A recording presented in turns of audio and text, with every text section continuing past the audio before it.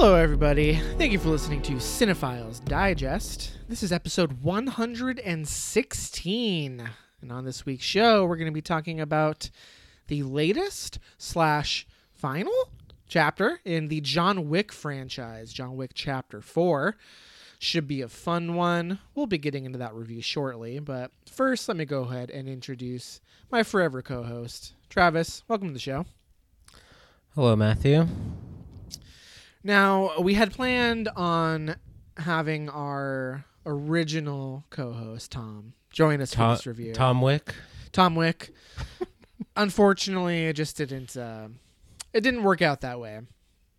Tom's a busy boy. We're all busy boys. It just, the timing didn't work out this time. So we'll have to get Tom on sometime soon, but the stars did not align for the Tom Wick, John Wick episode. So I wonder what other movie will attract Tom back to the show. That is a good question. Barbie, maybe? He is a Get a Greywig super fan. Maybe. Could be Barbie. Oppenheimer. I mean, that weekend is ripe. Yes, but I feel like Tom's prioritizing Barbie over Oppenheimer, no? We need to get Tom for a Succession recap when it's over. Right. I need somebody to tell me why I'm a piece of shit for not watching that show. People are losing their mind after last night's episode. Oh my God, dude. I saw some tweet that was like, if you haven't seen last night's episode of Succession yet, watch it right this second. What are you doing? And I'm like, I'm not cramming 4 seasons of television in the next 6 hours, but missing out. Apparently it was a game changer. It was huge, is what I've been hearing. I feel like I need to prioritize that show, especially since it's only 4 seasons and it's nearing its end. That's true. I mean, you already missed the zeitgeist on The Last of Us, so that ship has sailed, so you can fucking watch that whenever. But and hype will resume for that when season 2 comes around. Right. That's true. Eventually. So maybe it's time. I did start that show like a couple of years ago. Succession? Yeah. And it's not like I didn't enjoy it. I just You didn't get the bug? I didn't get the bug. And I didn't I didn't love it enough to prioritize it. So I just didn't watch it for several weeks. And then but I think that amount of time goes by. It may have gotten better since you stopped watching it. I mean, it's not like people don't think the first season's amazing. No, people like it, but I do think seems you're like right. people have they've gotten harder for the show. Right. I mean, season 1's probably like a half chub, and now they're like, you could cut glass with these things that are popping up around town, especially after that last episode. So I should watch it, but at this point, I'm probably just going to wait until it's finished, because what am I going to do, binge watch 4 seasons of television in the next couple weeks? I mean, no. We say it all the time. Everyone else feels it. There's just too much TV. There is too much TV, but I feel like Succession is one of the 5 to 10 shows that is in the cultural required viewing. Zeitgeist. Right. Yeah. And it seems like something that I would like, because we got Brian Cox, we got Sarah Snook's ginormous ass. Wait, what? Walking around town. Yeah, dude. Sarah Snook, you haven't seen that thing? No. Oh, yeah, dude. I'm missing out. Just Google Sarah Snook that thing, and then you'll just wait. Just see the images that just pop onto your screen. Can't wait. I don't think I'm familiar with Sarah Snook. She's been in, you will probably recognize her from maybe 1 or 2 things. I mean, she's primarily known for Succession, but she's been in a couple things. I see. Not that I can name. It's got your boy from, what was that movie called? Armageddon Time? Jeremy Strong. Jeremy Strong is not my boy. How dare you? That movie is your boy, though. That movie is my boy. Yes, that's correct. But Jeremy Strong, I was not a huge fan of his performance in that movie. I recall I was the one praising him in our review. There was a couple good scenes of his. Come on. Yeah. Right. That guy's a little cringe, but yeah, Sarah. Let's get back on topic. Sarah Snook. Oh, yeah, she looks familiar. I don't know from what, but she's been in a few things outside of Succession, so I don't have her filmography in front of me right now, but so we'll see. But anyway, enough television stuff. What's been going on? Tell me about it. Anything honestly, nothing too important. There's been a lot of birthday celebrations and family dinners of recent. We just had Easter, so, I will say, though, this is a busy week for me. I have 3 shows to go to this week. Oh, god damn. Tell me all about them. What's first? So there'll probably be a recap on the next episode. Tomorrow I'm going to see Spirit Box and After the Burial. Okay. And Intervals, if you're into that. Okay. Saturday is Keizo, which is a EDM/metal artist. EDM/metal, huh? He has some metal influences, but he should have maybe not a full band, but a band with him for his live performance. Interesting. Okay. And then Sunday is a death metal extravaganza or deathcore extravaganza. Lorna Shore, there is a difference. Thank you for clarifying. Brand of Sacrifice, Body Snatcher, Boundaries, Shadow of Intent. It's a pretty big lineup. Gonna be huge. Now, death metal in particular, they love having like 5 or 6 band bills, which I hate. But Body Snatcher is huge. They're a Florida band, I'm pretty sure. Am I correct in that, Nina? I'm not sure. I did actually see them with Hatebreed, though. Oh, Body Snatcher? Oh, right. You did tell me about that. Yeah, Body Snatcher's pretty cool. Lorna Shore's cool, too. Have you seen them before? I saw them in Houston a couple years ago when I went to visit Tyler for his birthday. Okay. So, like, before they had, like, blown up big time. Wait, they're playing El Corazon? No, they were playing El Corazon late last year, but it sold out, and then resale was crazy. They're at Soto this weekend. Okay, that sounds which is also sold out.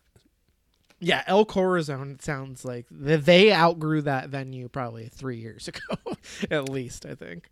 Yeah, I don't know why their last tour was at El Corazon, but yeah, pretty hyped though because I want to see them at a bigger venue. The venue I saw them at in Houston was pretty small, and I think they need a bigger stage. I don't know, man. I would always opt for a smaller stage. All the time. No way. Bigger stage means bigger theatrics. Are they theatrical, though? They could be. They have the potential. Well, you'll have to report back on that one. I'm curious. But I do have Monday off, though, so that'll be nice. I mean, you gotta, after 2 fucking barn burners in a row. EDM metal and then just a fucking 12-band bill of just fucking ragers. You're going to have a bangover on Monday. So good call. What about you? Anything to note? Ugh, I'm lovesick, dude. Your girl's been away? Yeah. I made it as a joke to her, but she's finally going to be back in 2 days as of this recording. That will be 3 weeks and 2 days. Is this the longest you've been apart? Oh, yeah, definitely. Before it was a couple months ago when she was gone for 2 weeks. So now it's 3 weeks and change. And I've just felt like on the verge of like sickness, like the whole time she's been gone, like I wake up with like a sniffly nose and I've just felt like not at my best. And I made a joke to her like a week ago that I was lovesick and she made fun of me. She thought it was sweet, but she made fun of me. I was like, she was like, you fucking nerd. I was like, ugh. So anyway, she's finally going to be back, but no, it's mostly just been trying to preoccupy my time with distractions and video games and some movies, which I'll talk about later. Not as many as I had intended. I had grabbed like my goal when this started was to like get caught up on my Criterions that I have never watched. So I like pulled a big pile and brought it downstairs. And I was like, this is my watch list. I grabbed like 8 or 9 Criterions, and I was like, this is what I'm going to watch. If I'm going to watch a movie, I'm going to grab from this pile. It's going to be huge. I think I watched 2. Maybe 3. I have to double check my watch list, but that's progress. I did, I made a dent, but there's many more to go. So didn't go as well as I had anticipated. It was mostly me playing video games because I got a new laptop, so I've been gaming away like a loon. Yeah, mostly Overwatch, but on the laptop. Yes, I've got it hooked up to my work monitor, so I've got dual monitor, got a fancy keyboard and mouse. So you're playing mouse and key? Yes, mouse and key. Been playing Overwatch. I bought the remaster of Warcraft 3 because I was a big fan of that back in the day. Wow. So I've been cruising through that campaign. And a couple other miscellaneous things. So it's been a lot of PC gaming. You're a real gamer now. Oh, I'm a big time gamer. I got all my bases covered now. So now we're in the big leagues. That is big league. So mostly that. I've been spending a lot of time with my parents because they've, felt bad for me. So they've been like, you want to come over for dinner? We're making chorizo potato burritos. And I'm like, yes, I do. Hell yeah. So I spent a lot of time over there eating their food. But the wait is almost over. So I'll finally be reunited, which I'm looking forward to. But that's about all that's been going on with me. Mostly just, trying to occupy my time to make the days go by faster. Know what I'm saying? Beautiful. Now, well, Chelsea will be out of town here soon for a weekend, so I'll probably be in the same boat, but not for a weekend, dog. Come on. Not nearly as long as you. A long That's weekend. The dream. A weekend is the dream. Oh, That's, yeah, 3 days, and you're like, oh, my God, I need this. Thank God, but... Hey, I'm not complaining. The first couple days, I was like, oh, this is amazing. I don't have anybody telling me to, clean up after myself. You end up not doing anything because you have so much time to do whatever that you want that you just end up wasting it. Not all the time to do all of the nothing you ever wanted to do. That's been exactly my experience. It's the best. Yeah, absolutely. It's the best. It's a blessing and a curse also. But yeah, a weekend is ideal. 3 weeks and 2 days. That's a lot. That's a lot of time to be away from the one that you love. Agreed. Yeah. Agreed. That's about it for me, though. Anything else? Any other anecdotes? Anything else we need to report on before we move into our review? Haven't touched my Pokemon games since I last talked about them on the show. Oh, right. So yeah, I forgot you were on a little mini Pokemon kick. That might be dead. That was dead in the water.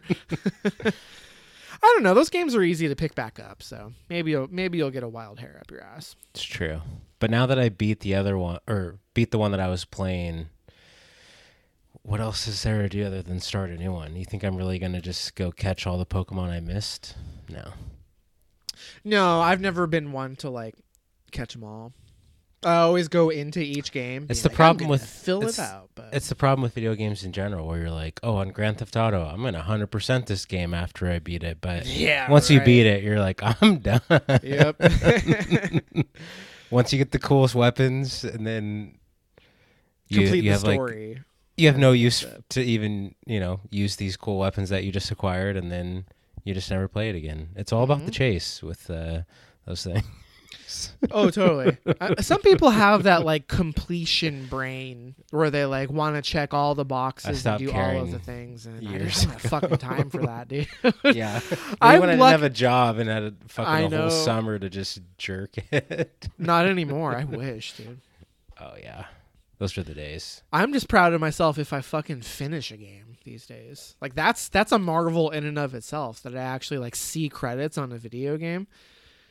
Because I just I play a lot more for that reason. Well, no, exactly. You have found your niche. Your niche is Apex Legends with maybe some stuff to mix it up. But I start and stop so many fucking games, probably dozens of games a year, and I finish probably 2 or 3 a year. You know what I mean? I'm sick. It's got to be short and easy for me in order to finish it. Yeah, those are nice. Short and sweet. But those are far and few between nowadays. Mm-hmm. Everything is like fucking Assassin's Creed, where it takes like 120 hours just to see the fucking main quest credits. It's insane. Don't have time for that shit. No, we do not. And we do not have time to dig deeper into that conversation. No, it's time to move on. Let's talk about John Wick Chapter 4. What do you say? You ready to move on? Let's get it. All right, so let's go ahead and move into our featured review. We're talking the epic John Wick Chapter 4. Plot synopsis is John Wick uncovers a path to defeating the High Table. But before he can earn his freedom, Wick must face off against a new enemy with powerful alliances across the globe and forces that turn old friends into foes. Film was directed by Chad Stahelski, a series mainstay who has directed every film. This is his baby. This is his baby. Co-directed the first John Wick with that Bullet Train jabroni. I can't even remember his name. Mm-hmm. He did he do Atomic Blonde too? That jabroni? Yeah. That was him? Okay. Yeah. So Chad Stahelski has been he's stuck by John Wick. Yeah, I really like Atomic Blonde for the record. I mean, it's got one really amazing scene in it, but anyway, we're not reviewing that here. No, we're not. We did review it for the show, so if you're interested, check the back catalog. I think we saw a early screener back in the day when we still did stuff like that. Yeah, it was a lifetime ago. That was like 2 eras ago in this podcast. We've been doing this for so long. But anyway, so the cast in this one, we got a huge cast. So we've got Keanu Reeves, we've got Lawrence Fishburne, the late Lance Reddick, Ian McShane, fucking Bill Skarsgård, the legendary Donnie Yen, Hiroyuki Sanada. I mean, just a who's of action stars. So before we get into it, I do have to start. I need you to confirm this for me. Have we reviewed every John Wick on this show, or did the first one come out after or before? First one came out before. So John Wick Chapter 2 is one of our early-ish episodes, right? Yes. Mm-hmm. Okay. I wasn't sure of the timing on that, so. I would have guessed in our first 20 episodes. Yes, it was pretty early on. If not like the first 10. I bet we barely missed John Wick. Like, I'd have to fact check it, but I bet the first John Wick came out 2014. 2014? No way. Let's see. 2014, yep. Dude. What? Maybe late 2014. Oh, no, you're right. 2014. Damn. And we started the show, beginning of 2017? Yeah, so 2016, best of 2016 was our first episode. So yeah. Yeah, John Wick Chapter 2 was one of our early episodes. Damn. So anyway, so there's a long and storied history on this show in our relation to John Wick. And I don't recall specific thoughts and star ratings on all of them, but generally speaking, this podcast has been a huge champion of the John Wick series. Would you agree? I would agree. You and Tom a little more than me, but we were all very positive on the series as a whole. Now, correct me if I'm wrong, but I remember you in particular were starting to feel a little bit of John Wick fatigue after the third one. Is that correct? That is correct. Now, you don't have to go first, but I am curious to know where you landed on this one, because this is the most John Wick we've ever gotten. I mean, this is almost 3 hours, and that is true. Very much plays out like an epic conclusion without being, without spoilers. They probably will end up making more of these. I guess we'll have to wait and see, but it feels like a conclusive ending to this series. So, unless you protest, what did you think? If you want to kick things off with your initial thoughts. I will kick it off, and I think the consensus is out on this one, and I am mostly in alignment with that. It seems like everyone is loving the action, including myself. But there's maybe two camps where some people think it's a little long and some people think it's just enough or can't get enough, whatever you want to say, but they're fine with the runtime. I myself think it is a little long. I don't know if it's because I saw it late on a Friday night after a long week, but I was feeling the runtime a little bit. But I felt this way with the last one too, even though that one's a bit shorter than this most recent one. Mm-hmm. It's almost like it's too much of a good thing, and as a result, it just gonna go. I think I used this when we reviewed Chapter 3, but always go back to your Dunk. I was gonna say Duncan review, your Dunkirk review, where you said you became numb, and I get a little numb watching the action in this franchise because I feel like it is a little overdone or just a little too much. And then, I guess just to get all my negative stuff out of the way, I think some of the world building, while it is cool, I also just don't really care and think it just becomes a little too convoluted or just feels a little too repetitive or samey for me to care. So beyond the runtime and just some of the, maybe world building or just its length in general, I did really enjoy it. I think there's some amazing action sequences, probably, some franchise best sequences in this. Mm-hmm. And I'm sure we'll get into the specifics of those in a bit here. Couple little notes. I would say Donnie Yen was a awesome addition to the franchise and loved his character. Thought there was a lot of fun moments or just little elements of his character since he is blind. Just what they added was a lot of fun. This is getting a little more specific, but I love the inclusion of the Dragon's Breath. One of my favorite things to do in Call of Duty is to play the shipment map. And you're talking about the shotgun thing? Yes.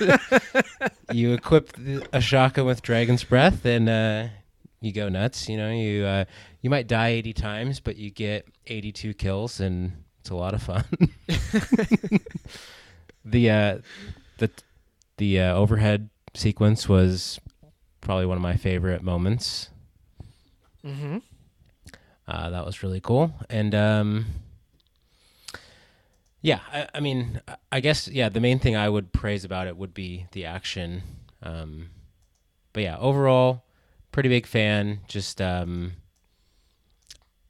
kind of feel similar as I feel with the other installments besides maybe the first one. The first one is pretty bare bones revenge story, but then 2, 3, and 4 are, they're definitely elevated, especially when you compare it to the first one. And then, I love all of these movies, and I think it's a really strong franchise as a whole, but I feel like sometimes we just get a little too much, or they're a little self-indulgent or a little too up their own ass with what they're doing, even though it is impressive. That's fair. Yeah. So I'll come right out and say it. I think for me personally, this might be the best movie franchise of all time. And the reason I say that is not to blow my load too early, but I did end up rating this movie 5 stars, and I gave every single John Wick movie 5 stars. Wow. And I can't think of a comparison, especially with this many entries. Lord of the Rings is the thing that comes closest because those are all 5-star movies, but there's only 3 of them. But then the Hobbit trilogy came out. Right. So it's like... So I will say, I saw this movie with my dad, And this Hell is yeah. the perfect dad movie. So just to provide a little bit of context, the last When movie, did you see it? I saw it on Thursday. So like Okay. A few days ago. 4 or 5 days ago, whatever that was. I saw it with my dad, and I grew up seeing movies with my dad. But as an adult, I haven't seen very many. The last movie that I took my dad to see was Arrival, which was wow, that was probably 5 beginning of our least. show almost. Yeah, 5 or 6 years ago. And let me just say, my dad did not like Arrival. He didn't get it. It was just too much. Just too much. You know, there's hardly any action in that movie. It's emotional. It's kind of intellectual. It's too much and not enough. Depending on how you look at it. He was not a fan of Arrival, to say the least. So this is the perfect dad movie because we left the theater and we could actually talk about it. And what did we say? Oh, dude, that shot with the part with the fire shotguns, that was crazy. Oh yeah, I love that part. Oh man, with the staircase, wasn't that staircase from The Exorcist? No, Dad, that was not the staircase from The Exorcist. God. But I see where you're coming from there. Yeah, that scene was crazy. Oh, and the Asian guy. Oh, I love that Asian guy. I've seen him. He was in that movie IP Man. You ever seen IP Man? Yeah, it's Ip Man, Dad. Yeah. He's a martial arts superstar. Yeah, I love it. You know, it's just a perfect dad movie. We just like talked about how awesome, you know, ran through all of the greatest hits of the movie. So perfect viewing experience. But more specifically, I think as much as I love the third John Wick movie, I do think that is where it jumped the shark a little bit. Where it did feel like it took the world building a little bit too seriously because it was like really lore heavy and kind of expanded the world in a way where it was like, you know, I wouldn't say it was up its own ass, but it was like, you know, trying to be interesting on a plot level. And I think this movie is way more successful at that because I'm curious if you would agree. I think it's simultaneously more epic but simple compared to the third one. Like, yes, the runtime is really long, but as far as like the world building stuff and what it's adding and his actual journey start to finish, it feels a lot simpler than what they were going for in the third one. Yeah, I would agree with that for the most part. It felt like the ultimate culmination of what this series has been building up to.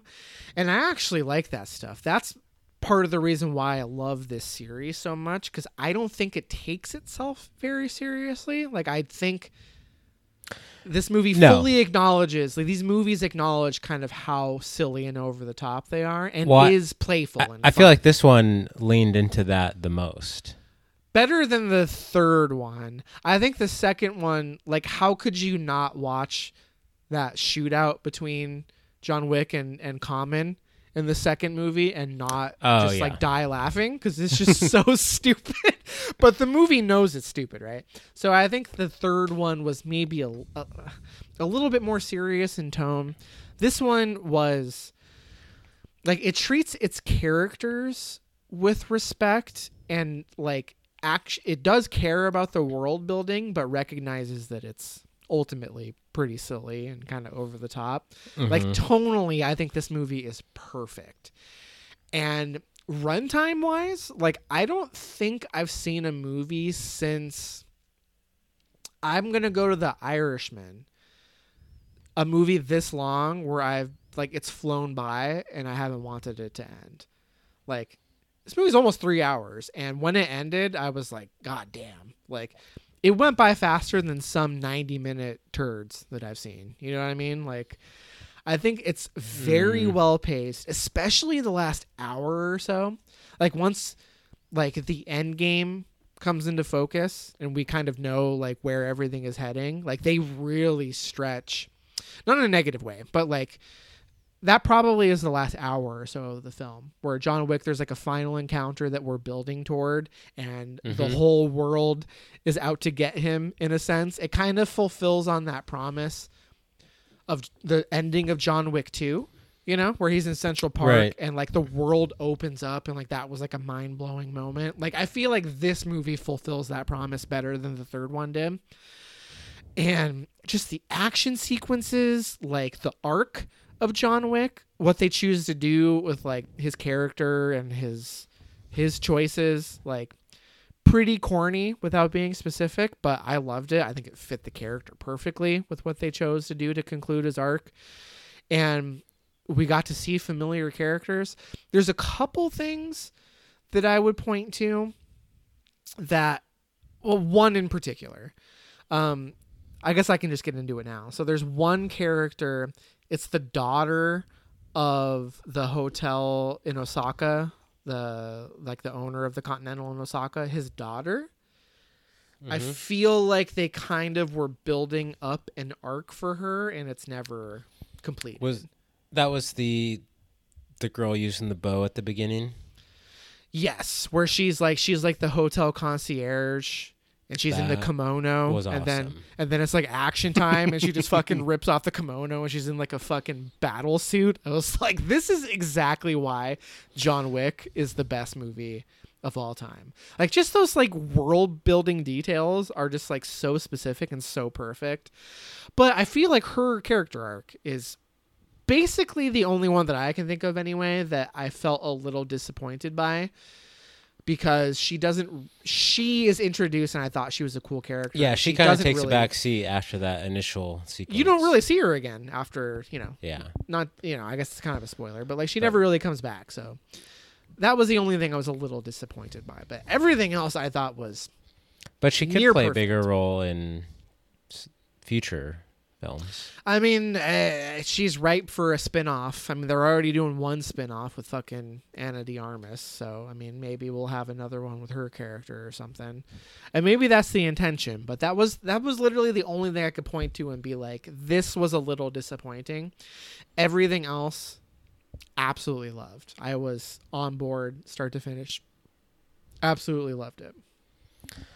Yeah, well, that might be spoilers saying that, but it is kind of funny how it almost feels like we could have wrapped up John Wick's story or arc in one movie, but instead we've like stretched it out into a whole new trilogy.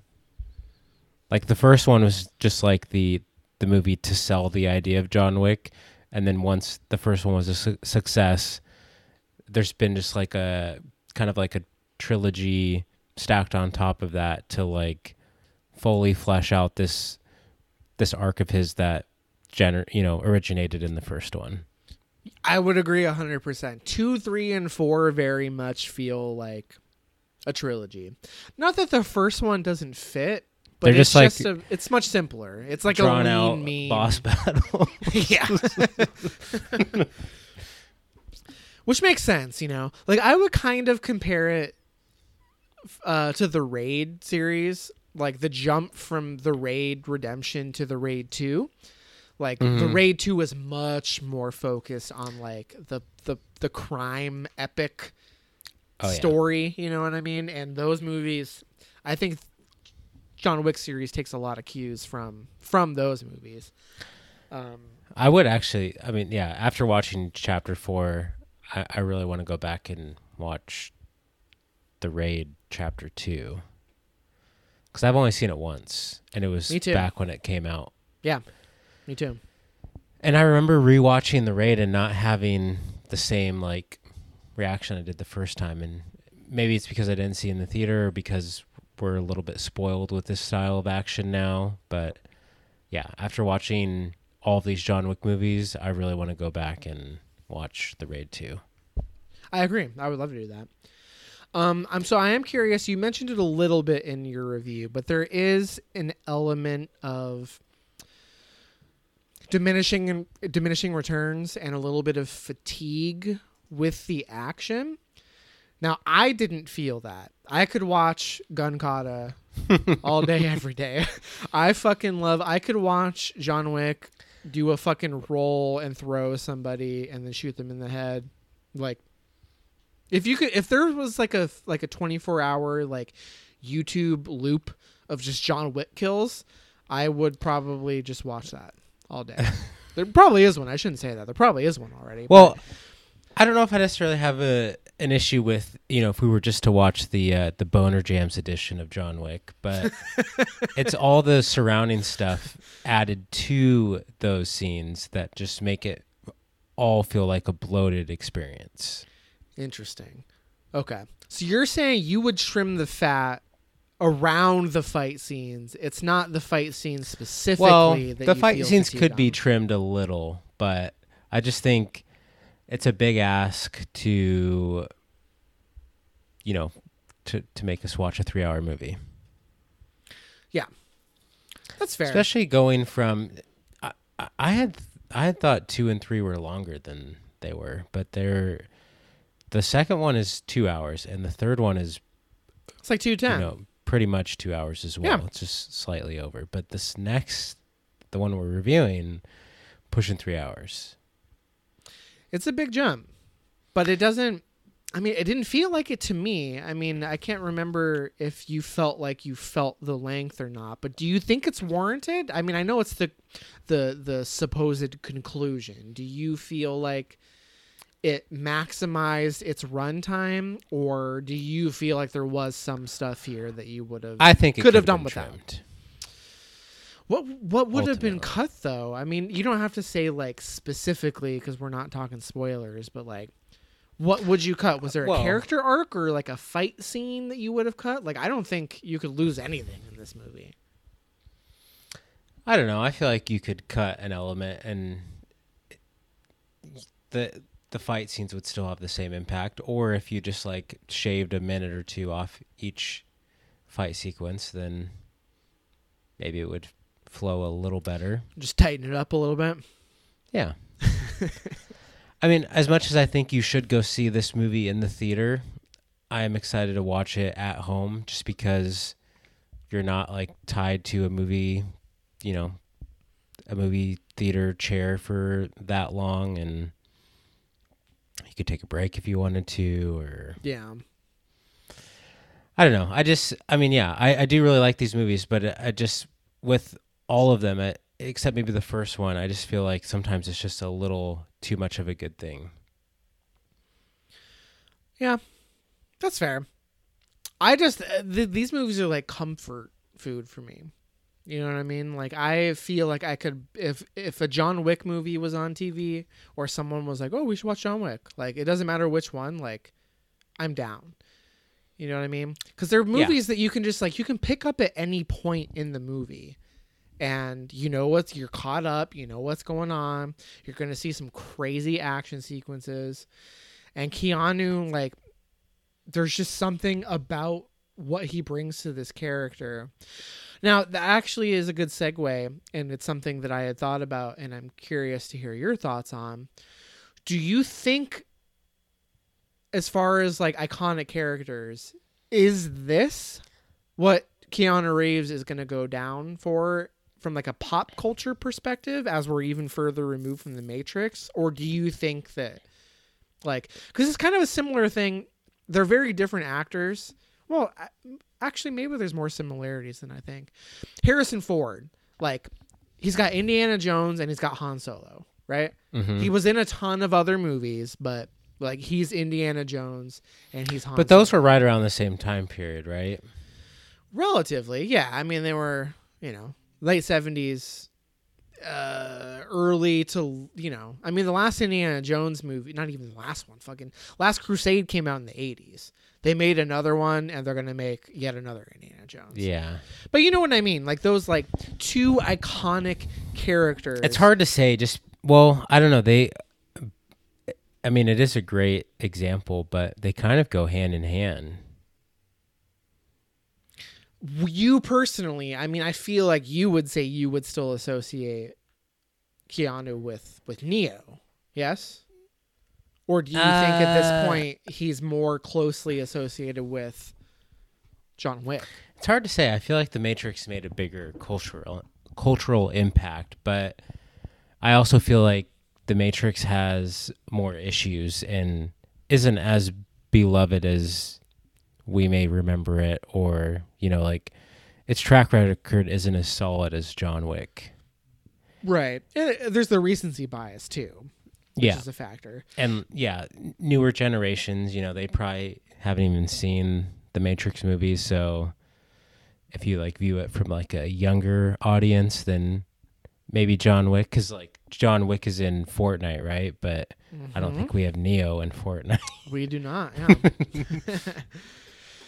And that's why it's hard to say. Like, I think this would be an interesting conversation to have 10 years from now, because I do kind of feel like John Wick is going to be the one that remains in the cultural lexicon. The first Matrix movie could be considered for like a top 100 or top 250 films of all time, just for like what it did, for its time, or just like the impact it's made on action movies or like the sci-fi genre.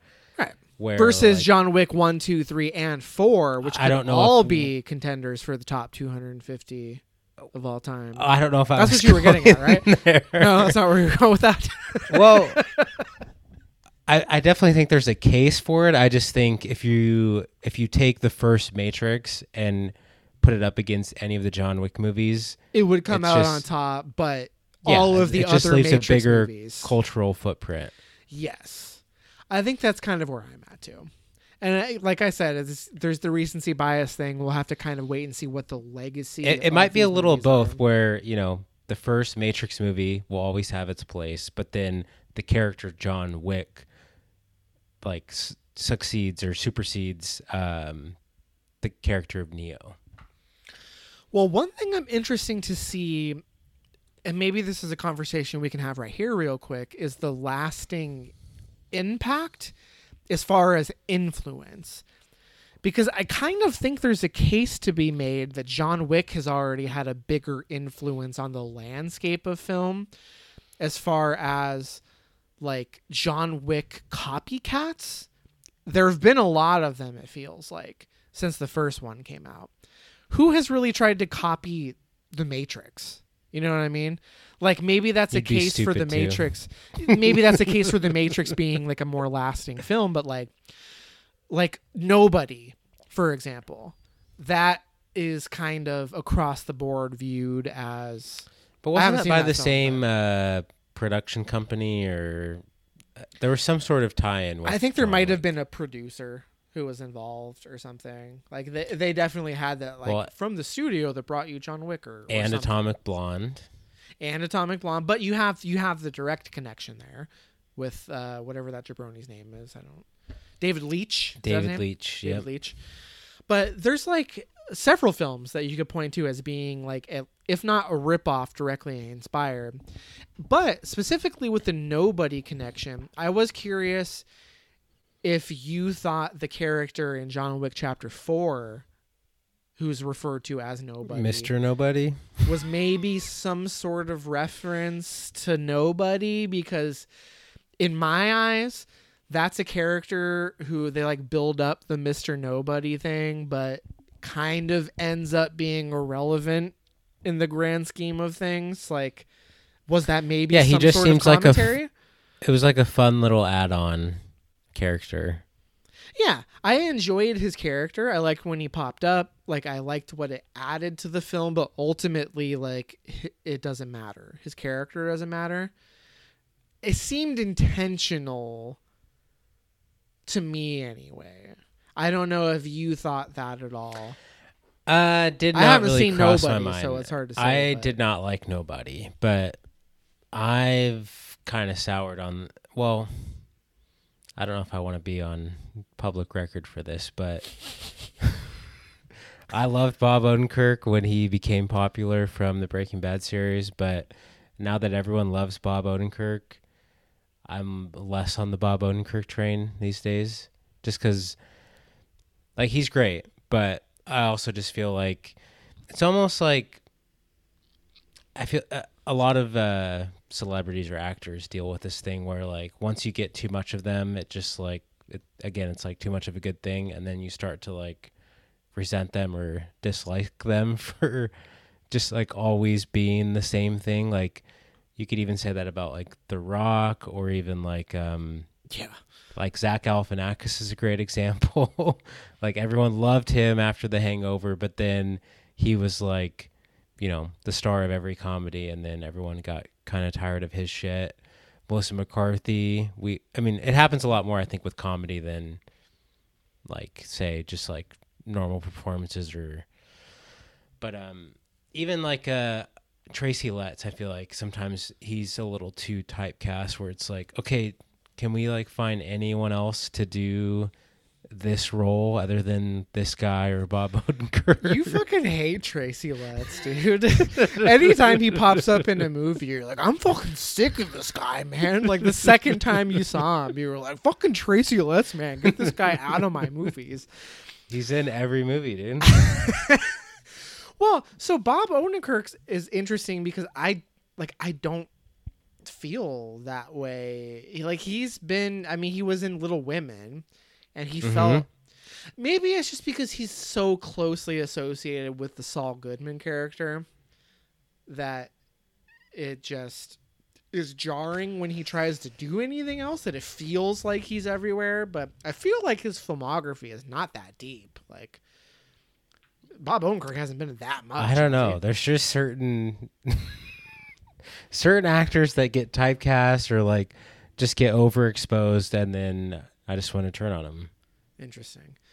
Well, so have you seen? Like, I'm ready to turn on Pedro Pascal. We already talked about Jenna Ortega. No. All these fucking national treasures.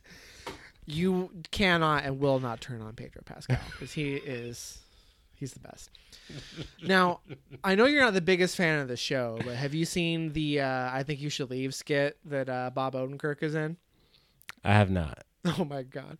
It's I don't think I have, at least. It's very funny.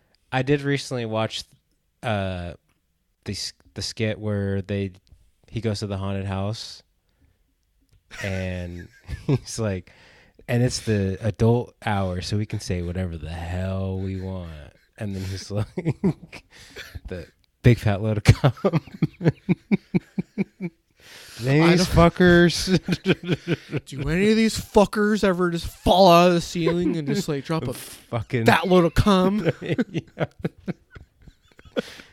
That's one of the best skits. I love the TikTok template where it's Tim Robinson. You sure about that? Are you sure about that? Have you seen the TikToks of the one where he's like he's driving a car and the guy is like honking the horn? He's like, "What are you doing? Don't you know how to drive?" And he like rolls down his window and he's like, "No, I don't, and I'm fucking scared." No, but I think my friend was telling me about that skit because we were talking about the show over the weekend. Yeah, he's just like, yeah, there's people are making bumper stickers about it. Like, no, I don't know how to fucking drive. Driving isn't the only thing. Is I think the bumper sticker. Dude, you would love, there's a skit. I need to give that show. That fucking show, dude. I know. I need to give it another chance. There's a skit where a guy has a bumper sticker on his car that says "honk if you're horny," and a guy sees that in traffic and just he follows him all across the city and just slams on the fucking horn everywhere the guy goes, and he's just like banging his head on the steering wheel, like absolutely losing his mind.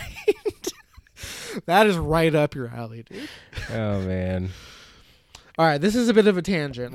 We went from Bob Odenkirk to I Think You Should Leave, which is one of the great comedies of all time. But let's circle back. So, John Wick Chapter 4. I think we're ready for closing thoughts now. Yeah. Masterpiece. End of review. A bloated masterpiece, sure. No, dude, it's epic.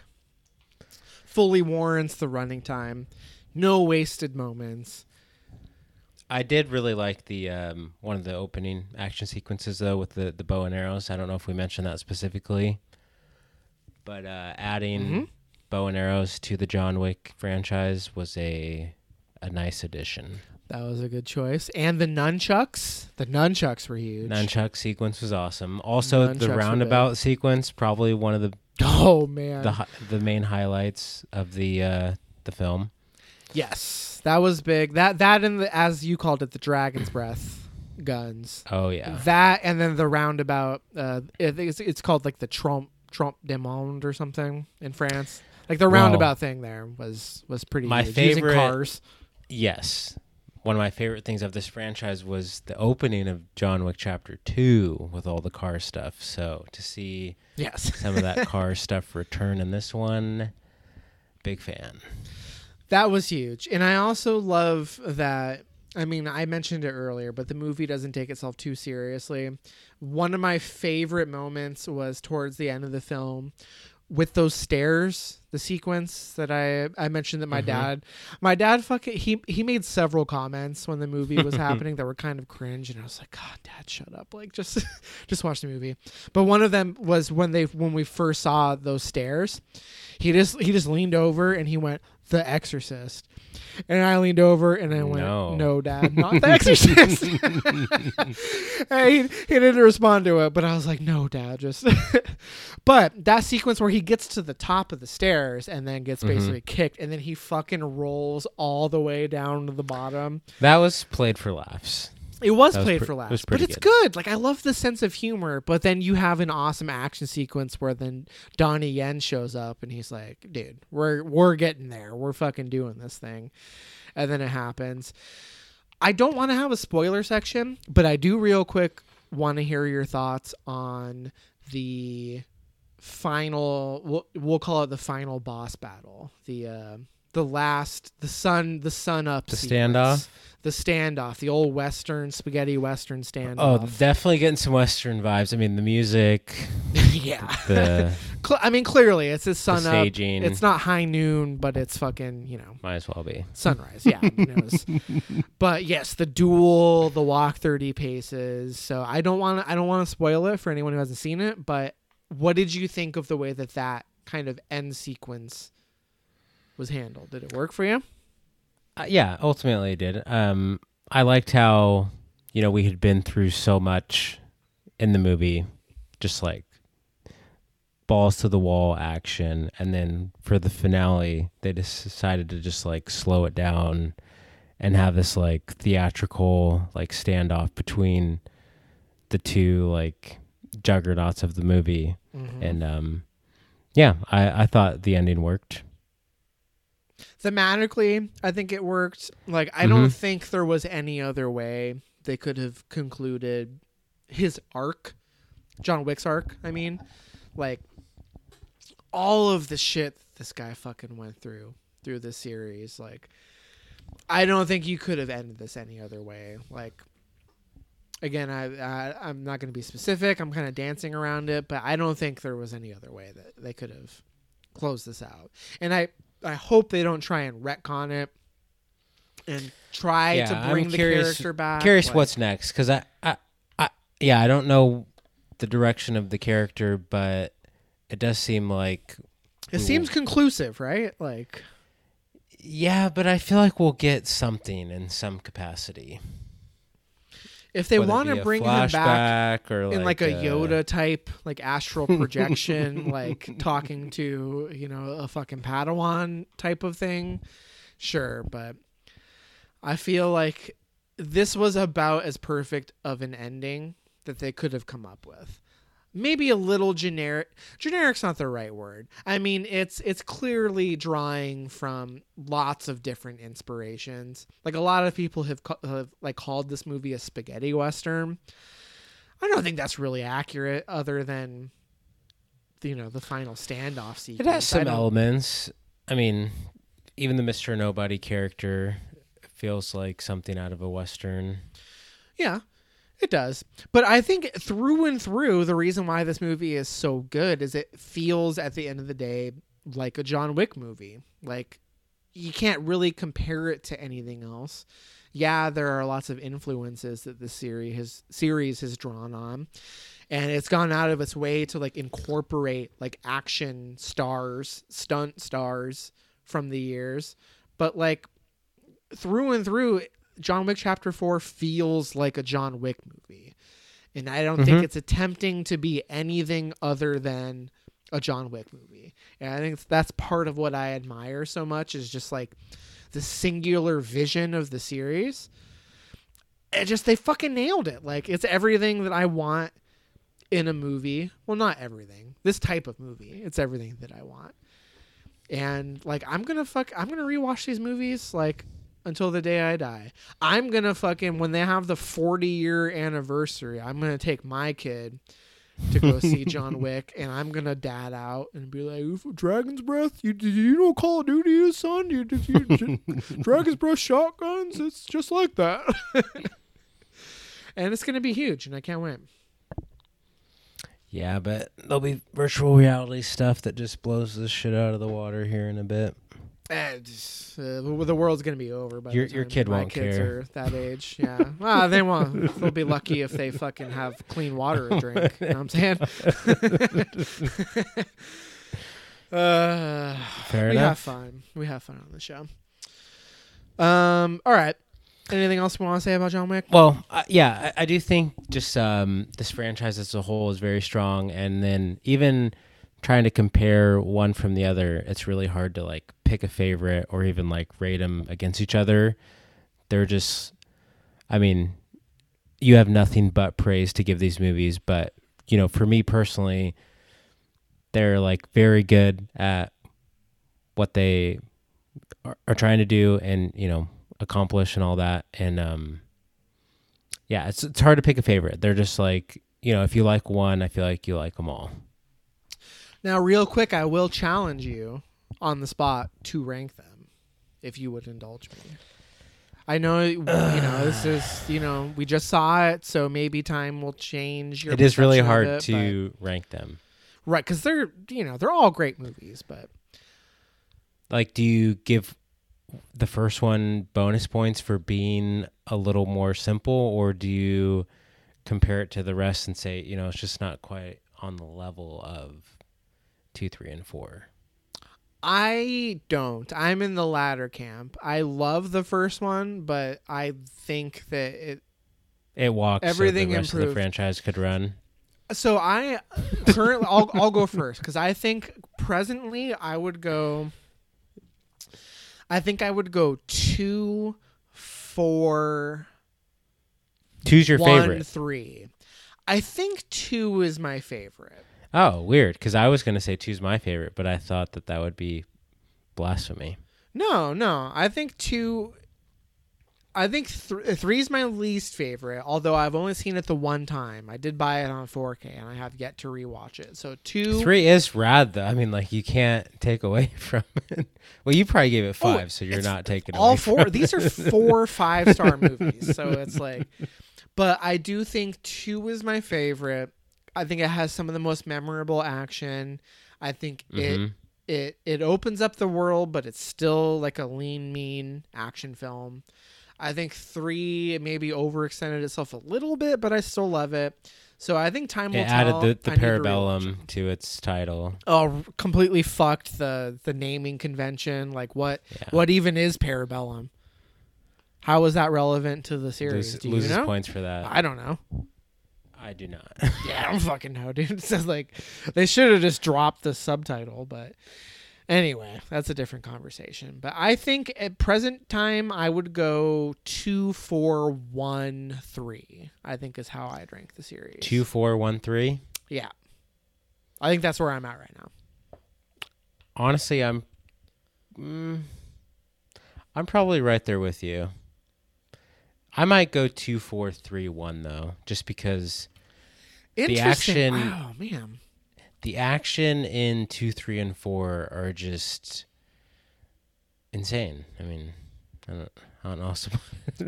there is something to say about the simplicity of 1 though. I mean, you brought it up, but like, I mean, that first shootout sequence in his house is so good. Like we've never seen. I mean, that's.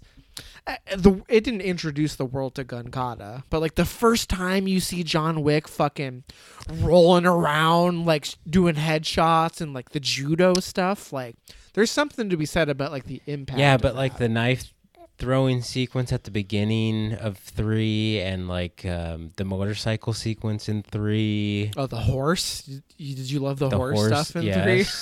That stuff's great.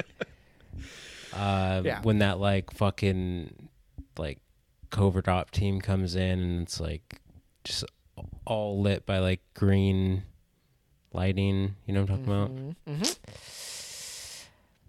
Yeah, it's just there's so much good action in this franchise. The whole franchise. Although I think if I had to pick like a favorite sequence in the series, I think I would probably still go the catacombs sequence in 2.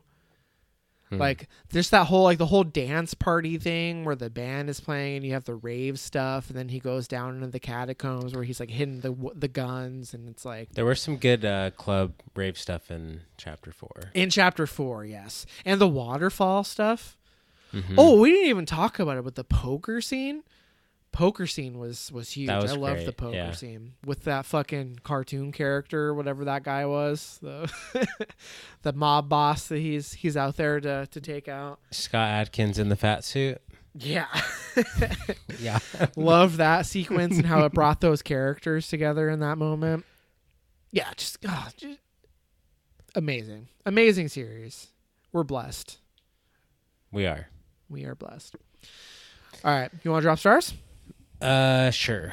You said you're 5, right? I'm 5.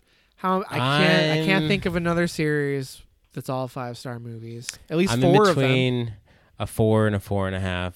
I think I'm gonna go. I'm thinking you gotta go 4.5, dude. You can't go 4. Come on, after all that. I think time will be kind to it. You know, we'll look back on these movies and really appreciate what they are, and I'm really excited to rewatch it at some point. Yeah, I definitely once the 4K drops. Couch. Once the 4K drops, I gotta do a start to finish rewatch. The whole, probably in one day, maybe do like a. That would be fun. Chapter 1 to chapter 4. I haven't seen the first one in a long time. Yeah, it's been a while since I've seen the first one. It's gonna be huge someday. But anyway, all right. Cool. That's going to do it for John Wick Chapter 4. Let's go ahead and move on to what we've been watching. How much do you have? I've got probably 4 or 5 that I'll talk about. I have like a couple TV shows I could talk about and a couple movies, but not much, to be honest. Well, let me start things off. So I am happy to report that movie watching wise, I have watched nothing but bangers since the last time that we recorded. Wow. I have 4 movies, 3 new watches, 1 rewatch. I'll start with this and then I'll let you go. But I have watched Streetwise, which I know you have seen. Mm-hmm. I bought the Criterion. That was a first time watch? It was a first time watch. Yeah, I bought the Criterion like a year or 2 ago, and decided that's to a movie pull the you definitely want to just like pop on every month or so. The rewatchability on this thing is insane, dude. So good thing you bought it. But this is a movie that I would want to show people, though. To be fair, yeah. Like I will watch it at least one more time because I want to show it to Haley. You did talk about this on the show at one point when you watched it. I don't remember how long ago it was, but maybe like a year ago or so. So let's see. Letterboxd will tell me. Yeah, you can get the date watched. What more than we're talking like 3 or 4 years ago? November 2020. Oh Jesus! Time flies. Dude, that doesn't feel like that simultaneously feels like a lifetime ago and like yesterday. Yeah. Because that was like peak pandemic. Mm-hmm. Damn. Okay. So it's been a while, but so for those who aren't So this was one of the few Criterions that you brought down to watch and actually did watch. This was on the pile. Yes. Okay. This was one of 2. One of 2 in my pile of like 9 that I watch. So for those who aren't familiar, Streetwise is a documentary released in 1984 that actually takes place on the streets of Seattle, specifically like downtown Seattle. So it follows teenagers like living on the streets. So homeless teenagers in the early 80s. That is based on like a magazine article. So I guess I don't know what magazine it was. I don't know if it was Time Magazine or what it was, but there was some sort of magazine article that came out that followed. Her name is Tiny. She's like kind of the main character of the documentary, but there's several. But it got turned into a full-fledged documentary, and it just follows these like people who are struggling to get by and living on the streets. But it is absolutely, I would put this probably like top 5 documentaries I've ever seen. Like, it's so well constructed. The world feels so lived in. Like, I felt like I was in Seattle on the streets with these people. You know what I mean? In the 80s. In the 80s. Like, you get so many different perspectives. The characters are so strong. Like, the movie returns to these character threads, and you really feel like you get to know these people. It's just so tragic. Like, there's so much trauma that these kids have experienced in their lives. And there's one character in particular that, like, kind of, like, hit me like a ton of bricks. I can't remember the kid's name, but it's the kid who his father is in prison, and he has a scene where he is like talking to his dad in jail, and his dad goes on like a little speech where he's like, "You're a smart kid. Don't end up like me. Like, you need to get your life straightened out, blah, blah, blah." And just like ultimately what happens to that individual is just so like heart-wrenching, and like the way they tie it into the greater theme of the film is just so beautiful. Like, it's just like a masterfully edited and presented film, and it really does just feel like a slice of life taken directly out of like Reagan's America in the mid 80s. And also just like as someone who has like grown up in Washington and has spent a lot of time in that area of Seattle, just like seeing the landmarks, seeing how much things have changed, but also haven't changed. You know what I mean? Like, well, it's pretty rare that we get a film shot in like proper Seattle. Right. It's not super common that you see it. So for there to be so many recognizable landmarks, but also to recognize that like not a whole lot has changed. Like, downtown is still very much like, it's like this, you know, it's where the people who are panhandling and kind of living on the fringes, unhoused people, like congregate. It's not a whole lot has changed. Mm-hmm. They still frequent the same areas. You know what I mean? Like, they're still in Pike's Place. They specifically name drop Pine Street and Pike Street. Like, not a whole lot has changed, even though this is set at this point 40 years ago, you know? So I was very struck by it, very moved by it, and absolutely loved it. So that was a big one of the many bangers. I thought cinema was beautiful. Dead, but I think I'm just, you know, I don't have time. If you're not a banger, go fuck yourself. I only have time for bangers at this point. You know what I mean? That's a tough road, though. Bangers Matt. Once you go down that road, where you can't be satisfied unless it's amazing. But there's so many movies that I've been saying that I should watch that I haven't watched. Like, I could do bangers only for at least a year. I think. What you're saying is you just need to pick better stuff. I need to not... You need to be a little more strict with your picks. I need to put my foot down when a certain somebody wants to watch like the latest young adult rom-com that Netflix puts on its fucking trash service. You know what I mean? Like Hulu trash.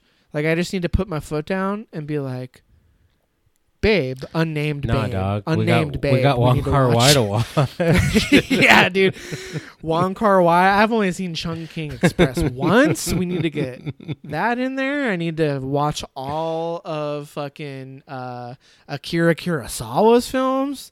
I bought Rashomon on the latest Criterion flash sale. Never seen Rashomon. That was on the pile of unwatched shit that I didn't watch. You know what I mean? So anyway. Bangers only from here on out. That's my vow. I love to hear it. So hope you stay true to that. It's not gonna happen. You know what fucking Trey, my friend Trey was just visiting. You know he was dead set on us watching last night? Let's hear it. He really wanted to watch the Tetris movie. That's all he wanted to watch was that Tetris movie. And I was like, I mean, it seems fine, but I've heard very mixed things. Like, I don't have a lot of time, Trey. Like, that's a great example of something you should skip in favor of, the Rashomons and the In Mood for Love. The Tokyo stories. Yes. I mean, we're not getting any younger, so those movies are only getting older. You got to pull the trigger. This is the year that I pull the trigger on the backlog. And there's going to be 12 more Tetrises, so how are you going to spend your time? Exactly.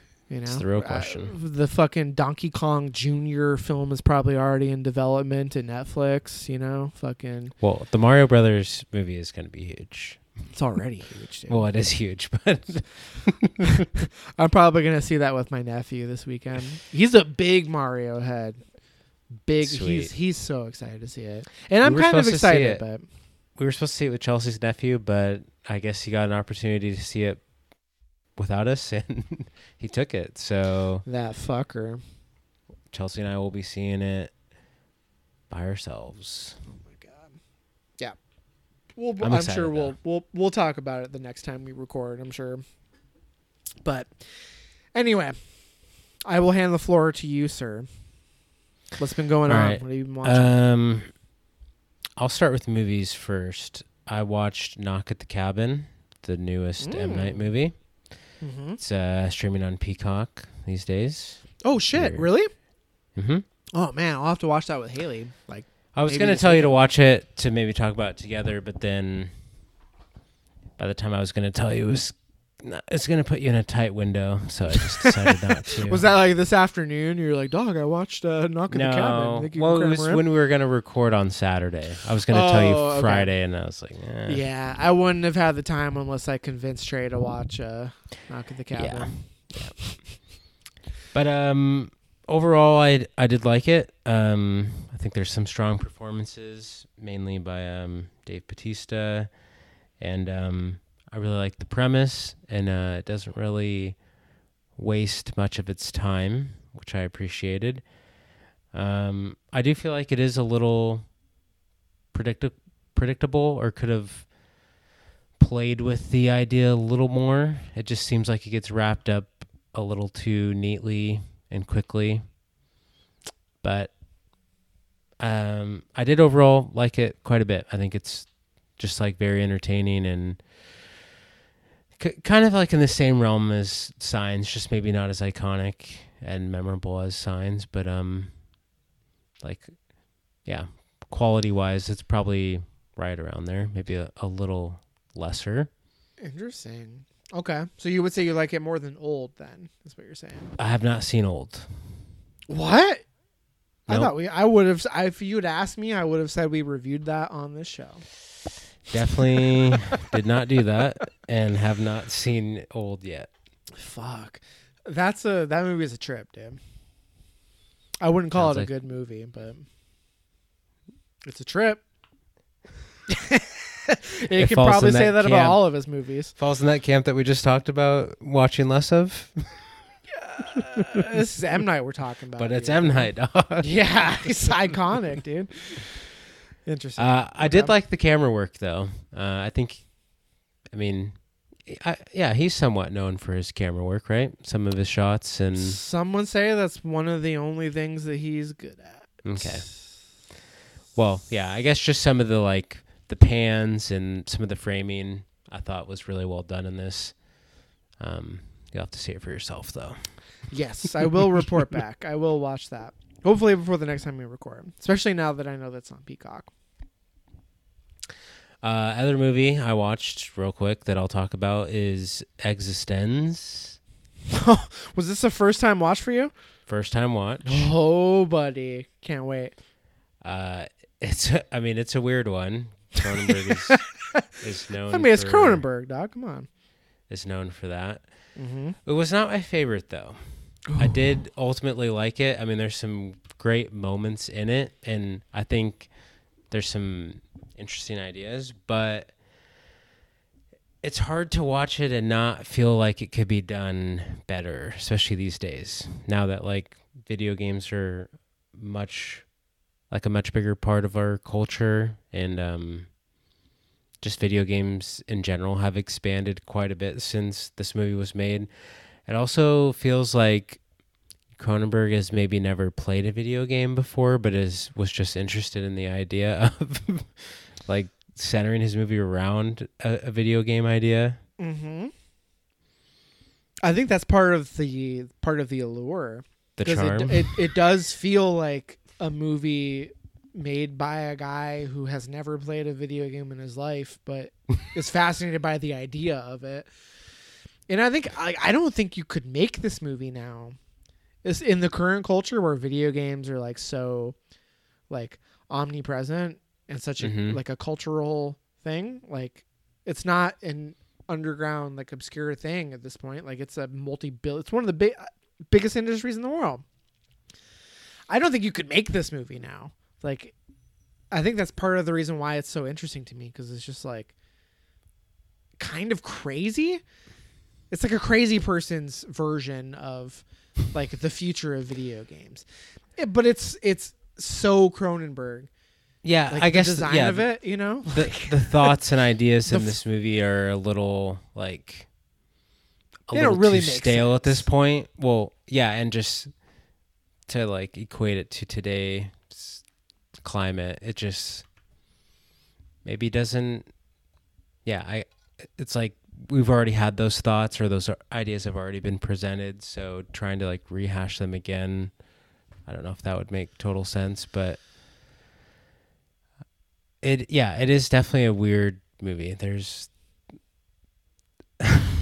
dude, like, those controllers, quote unquote controllers, are gnarly. Just like the fleshy, like it's so weird. It's so crazy. You could never make this movie now. Oh, and then even the gun made out of like bone and teeth. Yeah, it's just so crazy. Oh my god. Yeah, this is a movie I haven't seen in a long time, so I actually not 100% sure how it holds up, because it's probably been over 10 years since I've seen it, but there's a lot going on. Definitely. Yeah, I think I ultimately liked it, but I did not love it. But it would be one I would be curious to go back to at some point. Interesting. Okay. Me too. It's one that I have been wanting to revisit. Of Cronenberg's films, I think it's one that's ripe for a rewatch for me. In his oeuvre.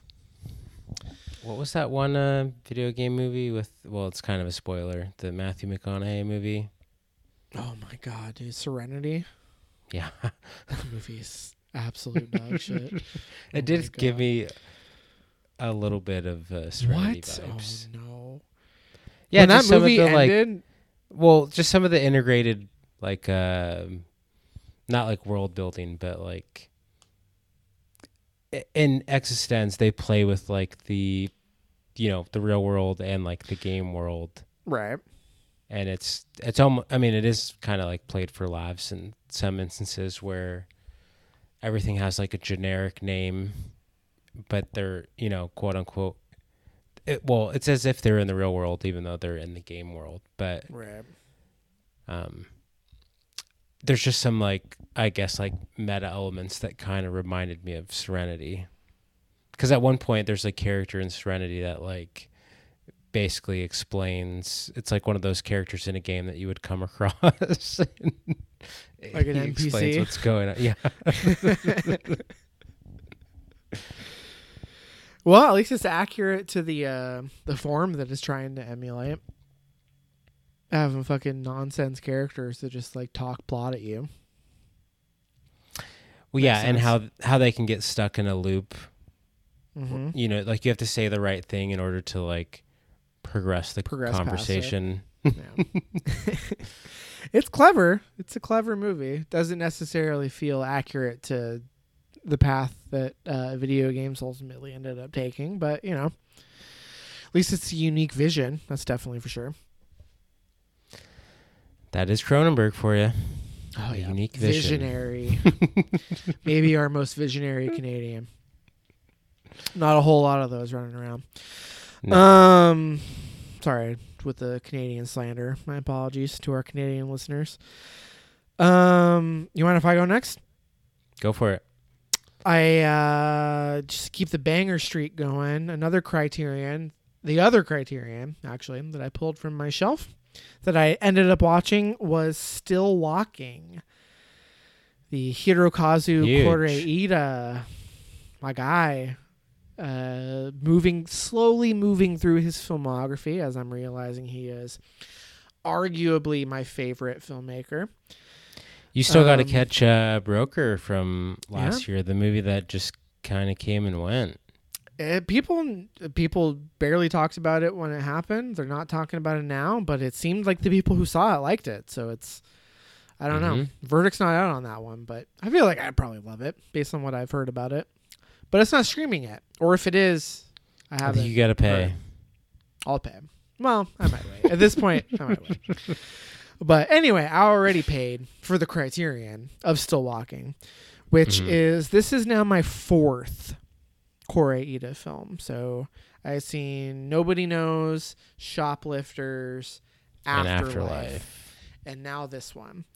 So those three movies that I just named are all 5 bangers, all incredible. Wow. Some of my favorite movies. Still Walking, I ultimately gave a 4.5. So still a banger, but I would say a step below the others. And it's about a family that is having like a reunion because there is a son in the family who passed away a long time ago, and they're like commemorating his passing. So every year the family gets together, and the movie is about just like family dynamics. So the main character's relationship to his father plays a big part in the film, and his sister is kind of like the happy-go-lucky, like icebreaker character who was like wanting to, you know, keep things light and crack a joke and make everything happy-go-lucky. And it's a movie that definitely takes its time. There's not a lot that happens. It's a lot of looks, a lot of side conversations, a lot of implied history that's going on here. You know, a lot of uncomfortable pauses that are happening where you're kind of filling in the blanks as far as the family history. But I thought it was very well done. I love the way that he films, like from a camera perspective, just the way he directs scenes. It's not a lot of camera movement. It's a lot of just letting the characters do their thing in the frame and kind of exploring the character dynamic, which I love so much. But outside of a couple scenes, didn't have the emotional impact that his other films that I've seen kind of had on me. But well, I really liked it overall. It just didn't really hit as hard as the others. So that's why I went with 4.5 stars compared to 5 for the others. Wow. So 3 of the 4 films you've seen of his are in the Letterboxd Top 250. Did you know that? I did not. Is it the 3 that I said, or is this Shoplifters is 201. Nobody Knows is 144, and Still Walking is 161. Interesting. But Afterlife isn't in there? Afterlife is not in there. Interesting. Okay. I do see that it's his 4th most popular. Like, as far as, like, when you go to a Still Walking filmography. Yeah, I think Afterlife is the 4th. No, Afterlife is the 4th most popular. So it goes shoplifters, broker. No, mine goes Still Walking, Afterlife. Mine goes shoplifters, broker, nobody knows, still walking, afterlife. Oh yes, sorry, that's what I meant.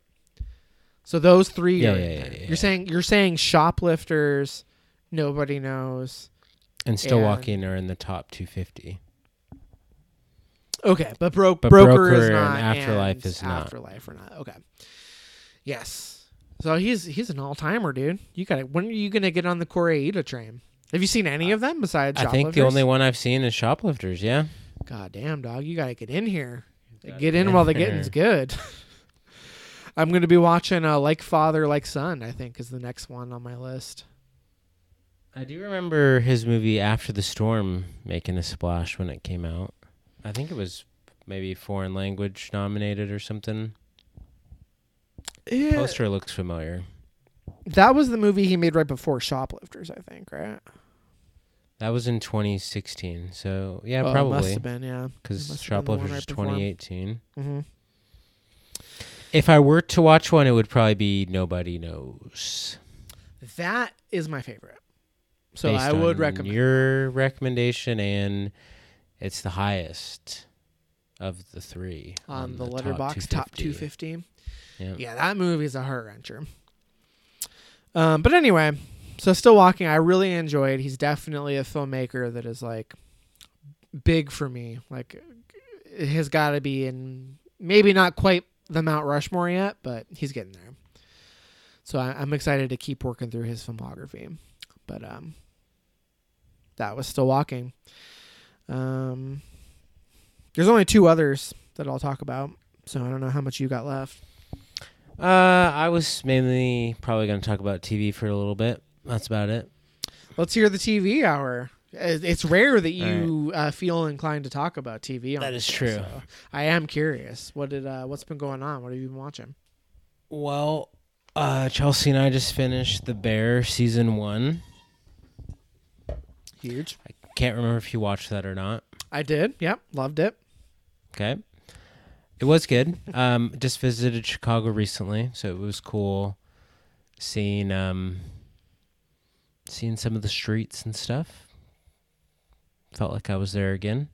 But yeah, I really like the characters, and then I think people have already said this before, so nothing new here, but it does have that stress, like tension kind of vibe that like Shiva Baby or the Safdie brothers stuff has, where something's always going wrong, but the characters somehow always prevail or find a way through. But yeah, and then just I think just centering it in like the like kitchen world is a lot of fun.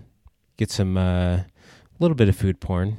Could maybe use a little more food porn in the series, but I'm excited for season 2. I think season 1 left on a high note, got you excited for the next season. There's so much bad that happens in season 1 that you're just hoping for a little relief. Right. I think we're getting You want there. things to go well for these characters. Yeah. But yeah, overall, fun show. Excited for season 2. I think it's coming up around the corner, right? I think so. I think they filmed it. I don't know when the planned release date is, but it was about a year ago now. I feel like the Bear was the first season came out. So I want to say like in the next month or so it should premiere, but I'm not 100% sure. Interesting. Okay. And then I don't remember where I left off when I started Twin Peaks back in the day, but giving it another go. So I'm watching season 1 right now, about halfway through, and the goal is to get through season 1 and 2 so I can watch The Return, because I'm very curious about The Return. The main reason for starting this rewatch back up, or watch, I guess I should say, because I haven't seen the whole series in full, is bought some Twin Peaks merch from Holy Mountain, so I just feel like a total poser. You don't want people to call you out on it and be like, well, actually, I've only seen the first half of season 1. I just like beer. You gotta have your homework a little bit. Yeah. Mm-hmm. But I still feel the same way I did when I was watching it, whenever I was watching it, probably a few years ago. I like it, but I guess I just don't see like why people are or were so obsessed with it. But maybe it was just a different time or era, because TV back then isn't quite what it is now. I mean, there's just so much more competition. We've kind of seen it all before. Twin Peaks seems like it kind of came out of nowhere, and while it was kind of playing on the soap opera shows of its time, it had that mystery element, the week by week thing that people love about, or did love about, television. And then just like the world building and some of the the character dynamics. It's a very quirky show, and it has a lot of those David Lynch elements that people have grown to love. So I can get it from that aspect, but just watching it, I don't know if I would view it as one of the best shows ever. And I've heard that season 2 is kind of a mess. Some people like it, some people like the first half, and it sounds like the second season is a bit of a mess. But I've just heard such great things about the show in general, and then also mainly about the return. When the return came out, people talked about it like it was the best thing that ever happened to film or TV. So trying to get there, but I got to get through the weeds and finish season 1 and get through season 2. Now, don't fall victim to what happened to me, because it sounds like I actually like season 1 more than you, because I love I think season 1 of Twin Peaks is awesome. I had no problem getting through it. I thought it was great. Season 2 is kind of dog shit and very boring and makes no sense and is annoying. So I stopped watching it, and it's the reason why I haven't watched The Return, even though I have owned it for years now. Because I feel like I should finish season 2, but don't want to. So don't let that stop you. My advice could be a YouTube video that bridges the gap for you. Exactly. I think you should try. I think you should try to watch season 2. But if you feel the same way that I felt, where you just lose interest, because there's a lot of episodes in season 2 also is kind of the problem. So if you run into the same problem that I did, which is where you lose interest, I would recommend going the YouTube video route, which I have not done yet. Because I've been thinking about watching The Return, just saying fuck it and watching it, but I haven't pulled the trigger yet. So maybe we should do it together. You should let me know, whatever your journey is, whether you finish season 2 or not, you should let me know, because I think that would be fun to talk about. Because I've been just looking for an excuse to watch it. So yeah, I would be down. I think the last time I watched or tried to do this, I think I stopped shortly into season 2 and then just gave up. Same.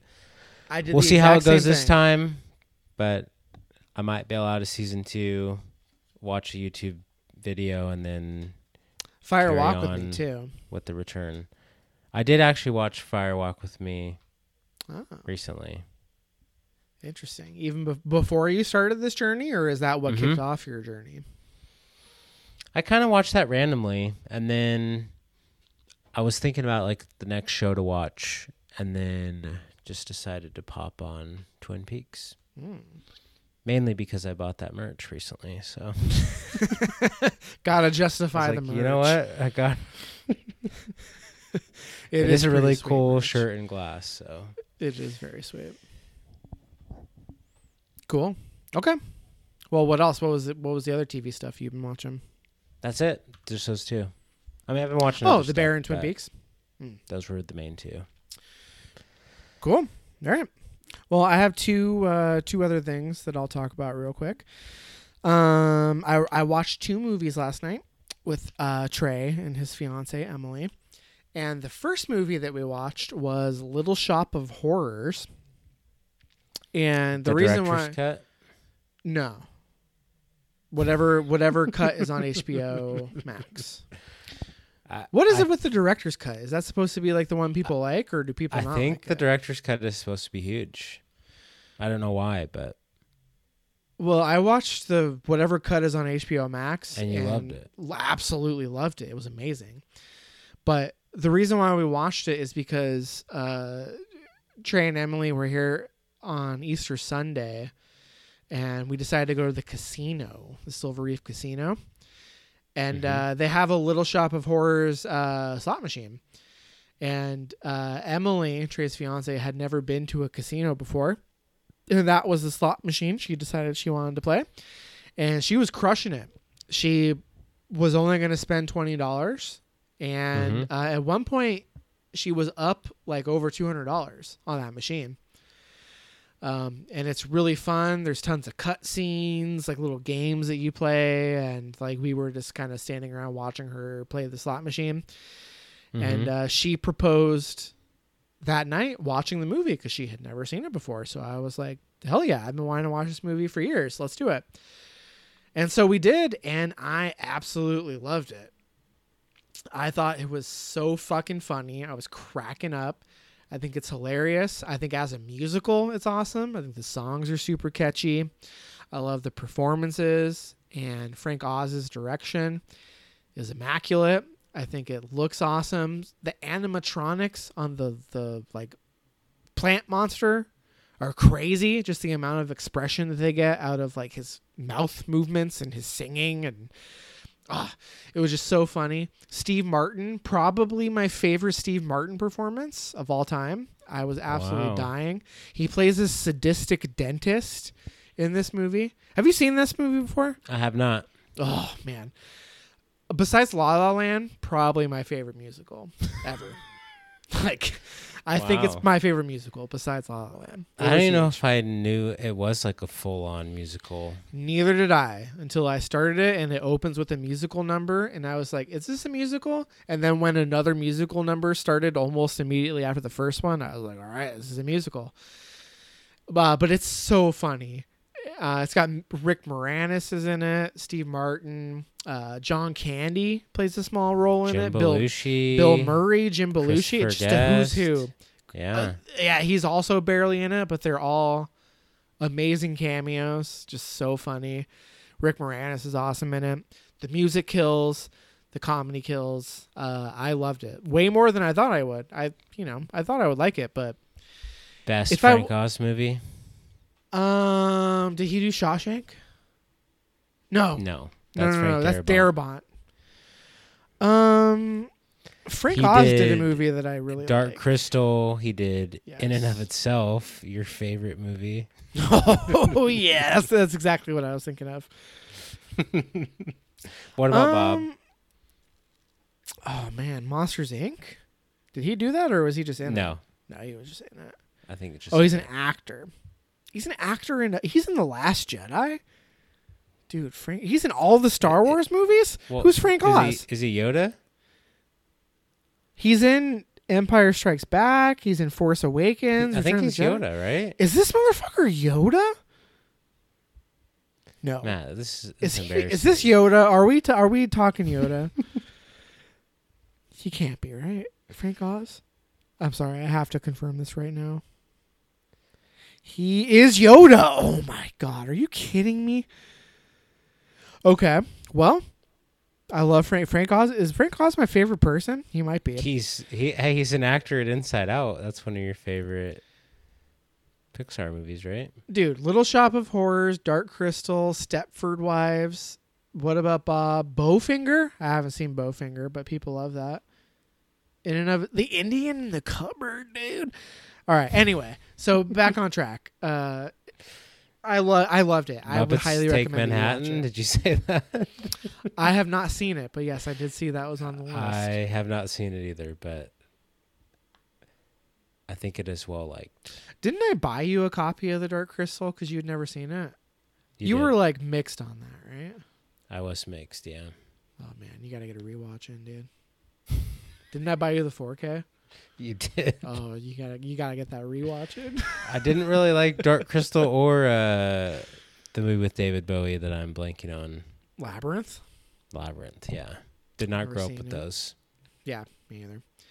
Anyway, Little Shop of Horrors, though, is huge. I think you would love Little Shop of Horrors. If anything else, I think you would think Steve Martin's character in it is fucking hilarious. I do love Steve Martin. I know for a fact you would love his character in it. I was fucking dying. I'm curious what's the deal with the director's cut, though? Yeah, I don't know. I'm pretty sure this was not the director's cut. Although, funny enough that you mentioned the director's cut, the slot machine specifically said Little Shop of Horrors director's cut. The slot machine. Interesting. So I don't know what the dealio is. You can get the Blu-ray with both cuts for $10 right now on Amazon. I'm gonna Not bad. buy it right now. I'm gonna do it as we talk. So anyway, I'd highly recommend it. Only one other thing that I'll mention, and I don't have much to say about it, but I got in another rewatch last night actually with Trey and Emily of Pop Star Never Stop Never Stoppin'. First time since theaters? No, I think I've seen it one other time. So I think I think this was the third watch. And I'm not gonna lie, I've been wanting to force feed this one because it's one of those like kind of cult movies, like really all of the Lonely Island movies. Yeah, Hot Rod, MacGruber. It's right there with Hot Rod. Like Hot Rod, you know. Everybody who listens to the show knows that it's one of my favorite comedies of all time. I love Hot Rod. MacGruber, love MacGruber. Popstar is very funny. I will give it credit, but not on the same level for me. Not everything works. There are definitely some standout sequences that I really like. Specifically, my favorite song is Fucked Bin Laden. Where he talks about wanting to fuck a girl like the U.S. military fucked Bin Laden is the standout from a musical perspective. But I just don't think it's as funny as the Lonely Island's other movies. And I don't really get like what there's kind of been a reappraisal of this movie in recent years. Like it has a reputation for being like criminally underrated. Mm-hmm. And I would agree that it's underrated. You know, it's a pretty funny movie, but I would rank MacGruber and especially Hot Rod higher than Popstar. So little disappointed on the rewatch because I thought maybe this would be when it would finally click for me, but still a very solid comedy. I do like it a lot, but better than Chip and Dale Rescue Rangers. I did like that movie. But yes, better than Chip and Dale Rescue Rangers. More rewatchability, I think. Yeah. So, little disappointed, but still would recommend it if you haven't seen it. Ultimately, I would agree that it's underrated, but it's not gonna be one of my favorites. I was trying to force feed it into being a favorite, and it's not one you're gonna go to bat for. It's not gonna happen. I'm not gonna die on that hill. I'm not gonna be a champion of that one. Hot Rod, though, one of the funniest movies of all time, and I will die on that hill. Anyway, that's where I'm at. That's all that I've been watching. I don't know if you have anything else you want to talk about. I think I'm spent. You're tapped. Oh, real quick, I rewatched Bad News Bears, the Richard Linklater remake. Ooh, I've never seen it, actually.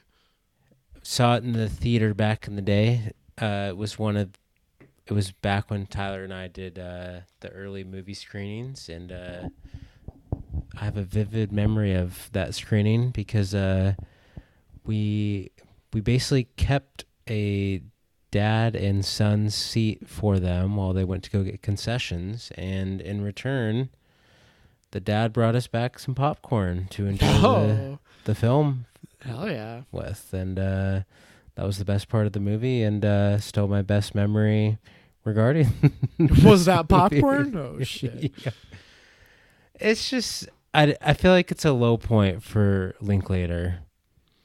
It's I don't know. It's not very funny, and it tries to be, and it's like it's trying to capitalize on like Bad Santa and School of Rock, but just like doesn't. Like swing and misses from a comedy perspective. Like it's trying, you can tell it's trying to be funny and just doesn't work. Well, it's like it's like on the heels of something great from both of them, Richard Linklater and Billy Bob Thornton. Right. Billy Bob Thornton did Bad Santa, which was great, and he plays a very similar character in Bad News Bears, but it just doesn't quite work. And then, Richard Linklater directed School of Rock, which is hilarious, and then, there's kind of like the same beats or tone with Bad News Bears, but it just doesn't work for whatever reason. It's like it's just like a failed version of other things that did work. Like I'd even take Benchwarmers over this Bad News Bears remake. That was, as soon as you said Bad News Bears, Benchwarmers is the movie that popped into my head.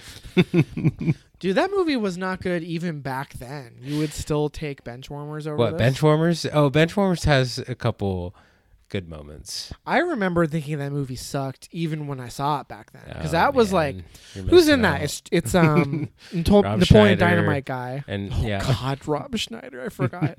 Who's the other guy? Is it David Spade? Is he in it? Are those the three guys? Yep, those are the three guys, right? Yep, that's the three-headed dog. I remember thinking that was bad even when I was fucking 14 or whatever I was when that movie came out. Come on, it's an underrated classic right there with Drillbit Taylor. That movie is also not good. That's a Seth Rogen joint, isn't it? I'm pretty sure he wrote the screenplay for Drillbit Taylor? I think so. Let's see. Yeah, you're right. John Hughes is one of the writers too. Wow. Nuh-uh. Oh yeah, no, I had forgotten about that. That was one of his last screenplays. One of his last. Actually. Yeah. Holy shit. Oh man, do we need to do a retro review of Drillbit Taylor? Interesting. Yeah, you're really not selling Bad News Bears. I'm a Linklater guy, not and great. That's one I've never seen. I think that was his low point and his high point. Like that's when he was like most integrated into the Hollywood system. Oh yeah, and then after that, he kind of retreated to doing his indie thing again. Yeah, which is for the better. Yeah, for absolutely. Everyone involved. Yeah, he got chewed up and spit out by Hollywood, and then he went back to doing what he does best. A Scanner Darkly, I think, was probably the movie he did after. What's he been doing lately? Apollo 11 and a half. No, 10 and a half. Apollo 10 and a half. Where'd You Go, Bernadette? And Last Flag Flying. That movie was pretty good. It was fine. Yeah, it was fine. It was bad. Apollo 10 and a half I actually liked a lot too. That was an honorable mention last year. No, that was bad. No. I saw is that the Letterboxd review where you did the South Park reference? The I Member. Oh yeah. I Member Apollo 11 or whatever your review was. Cruel. That's a cruel assessment. That movie is amazing. I actually really like basically a Member Berries reference in my review. No way. That movie is huge. I really like that movie. Member Berries are great though. Member? Oh, I remember. Remember Ghostbusters? I remember. That was that whole movie, but the 60s. No, that was not the whole movie. That's unfair. That's an unfair assessment. You're going to be on the wrong side of history, my guy. I hope you know that. The wrong Missy. Dude, when's Hubie Halloween 2 coming out? We Good got Murder Mystery 2. It's just a matter of time, right? We're just going to go through the whole Netflix Adam Sandler catalog and do the sequels. Ridiculous Sandy 6 Wexler 2. Ridiculous 7. Yeah, Sandy Wexler 2. Chapter 2. Chapter 2 turned into the next John Wick. It's going to be huge. Stanley Wexler 3 Parabellum. Oh yeah. Can't We're getting there. All right.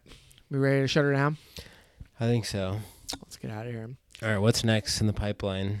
Oh man, there's some stuff coming out. I really want to see how to blow up a pipeline. I don't know if that's going to be a featured review, or even if I'm going to have an opportunity to see it, because it seems like it's pretty limited. But yeah, that one Ennismen or whatever it was called. Oh, dude, do you have a boner for that movie, or is it gone? No, is it gone already? Well, I saw it was playing at the Regal downtown for a few days, and then now it's not playing anywhere. It hasn't been here. I wonder if the local like independent cinema is going to have it, because I've been keeping an eye out for it because that movie looks VOD. Awesome. Oh man, I think you're gonna have to catch it VOD. Son of a bitch. I don't have a hard on, but I'm intrigued. I think that movie looks awesome, dude. You didn't watch The Outwaters yet? No, it's right there not for yet. you. That's still on your Vudu, right? Yep, until they take it off. I gotta get her done. I gotta get in there. Oh, wait, did you just rent it or did you buy it? Kyle bought it on my Vudu by mistake. By mistake? Well, he meant to buy it on his own Vudu, but he was still logged into mine when he bought it. Well, so I'm stupid. So, I mean, Beau is Afraid is like a week away. Is that? Oh. We gotta do Beau is Afraid. And Renfield comes out in a week too. I'm sure Paris is going to get Paris on that episode. Yeah. So Renfield, I'm not doing a Renfield episode unless Paris is involved. She's got to be on it, yeah. I'm down for Beau is Afraid, though. In Air? You want to see Air? That just came out. I haven't seen it yet, but... I will... Yeah, I'm definitely going to see Air and Super Mario Brothers at some point. Should we do a quadruple feature the next time we record? We could. Super Mario Bros, Renfield, Beau is Afraid, Air, quadruple feature. We've only had maybe 2 of those in the history of the show. The listeners would love it. They've been asking for it. When's the next quadruple feature is all I've been hearing on the socials. When's the last time we did that? Was it the... I think we've only done it maybe one time. It was Book of Henry, right? Was one of them? Book of Henry, like fucking Big Sick. The Beguiled. Beguiled, yeah. And, oh, fuck. I can't remember what the other one would have been. That show was huge. I think that actually was huge. I think that might be one of our most listened to episodes. Just that search engine optimization, you know? Just cram as many titles. We should just start putting titles in our episodes that we didn't even watch, you know? Just say, like, as if we're doing like six reviews in one episode. Here we go.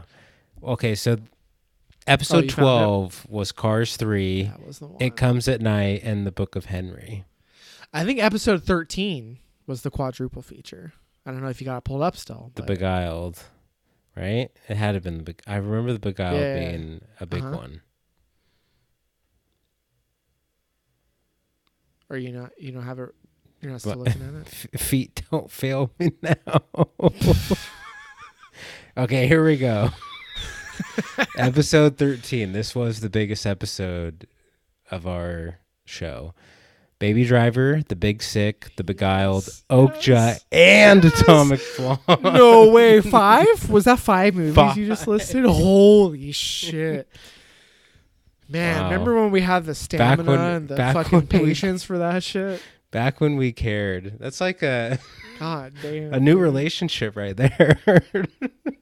That was a big episode too. I think that is our most listened to episode of all time. I'm pretty sure it's that one. Who are we trying to impress back then? Damn. The listeners, shit. It worked because people love that one. I'm telling you, search engine optimization. Man, 5 fucking featured reviews. Tom was like, I'm out. I wonder if he even saw. I wonder how many of those he saw. There's no way he saw all 5. It's not a chance. No. I know he saw Baby Driver and probably Oakja, but... Not Beguiled or... I don't know about The Big Sick, Beguiled, or Atomic Blonde. He probably saw Big Sick. But that was back when we were going to like every screening. We were going hard. That's when I was single. We were going hard. that's when we were just like, no cares in the world, nothing but the podcast, everything. It worked. I mean, it wasn't that hard to just like take a bus or whatever from Mercer Island to downtown. Now we live in the boonies. Yeah. Every movie is a fucking field trip. It's true. It does feel like that. Anyway, that's enough. Wow, 5 featured reviews though. Will that ever happen again? We can make it happen. There's nothing stopping us other than our own commitment.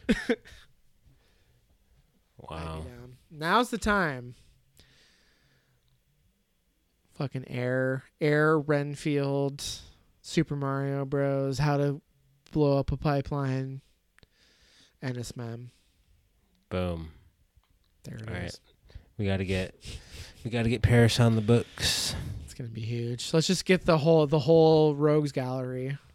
One person for each movie. We'll tap the whole roster. We'll get fucking Jay in here to do another one. Oh man, I don't think Jay's been on the show since Once Upon a Time in Hollywood. I think that was probably the last time. Anyway, so to be decided what the next one is. We got plenty of options. But that's going to do it for this one. Hope you guys enjoyed it.